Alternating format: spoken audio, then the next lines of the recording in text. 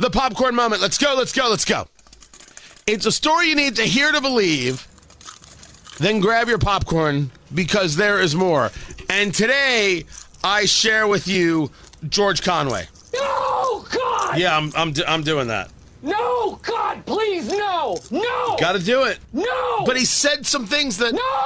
All right, look. I will tell you right now that George Conway is a pathetic figure in American history. His claim to fame is being married to Kellyanne Conway, and they're now getting a divorce, and I make no comment because I don't know about their personal life. I don't know how they are as parents or anything else.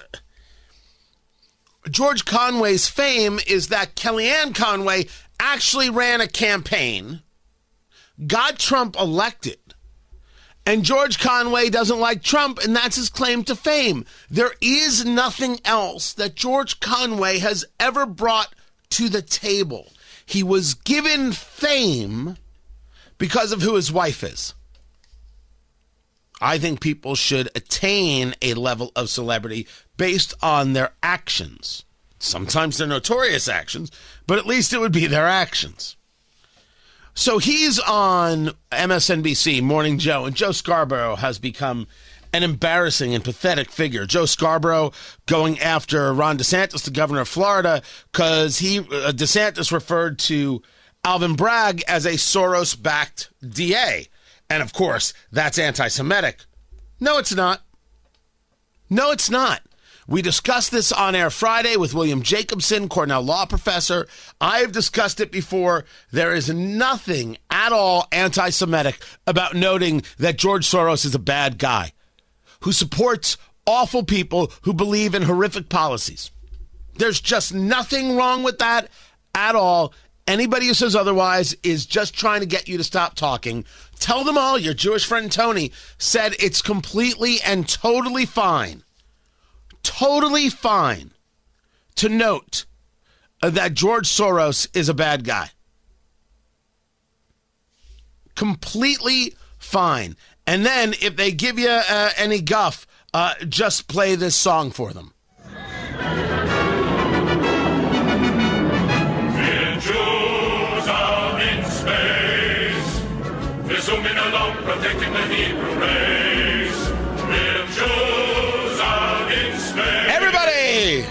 If trouble appears, we'll put it right back in its place. Now Marjorie Taylor Greene.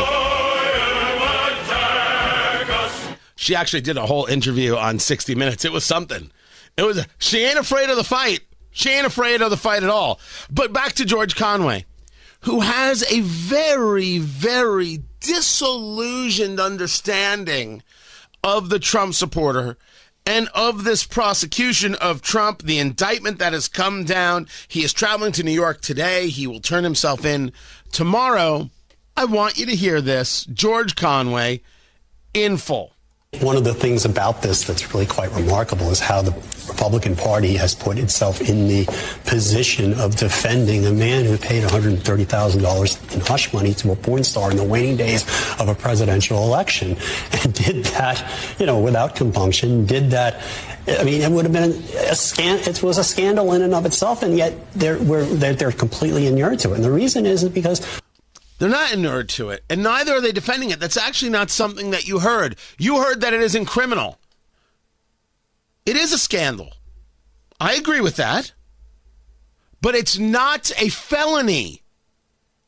You didn't just let it be a scandal. You didn't utilize it to discuss the character of Trump and why would you vote for this man. You decided to push the district attorney of Manhattan into making it a felony, which is an absolute abuse of power. Don't trust me. William Barr, the former attorney general, was discussing the same, as well as Jonathan Turley, Georgetown law professor, and a whole series of experts on these subjects.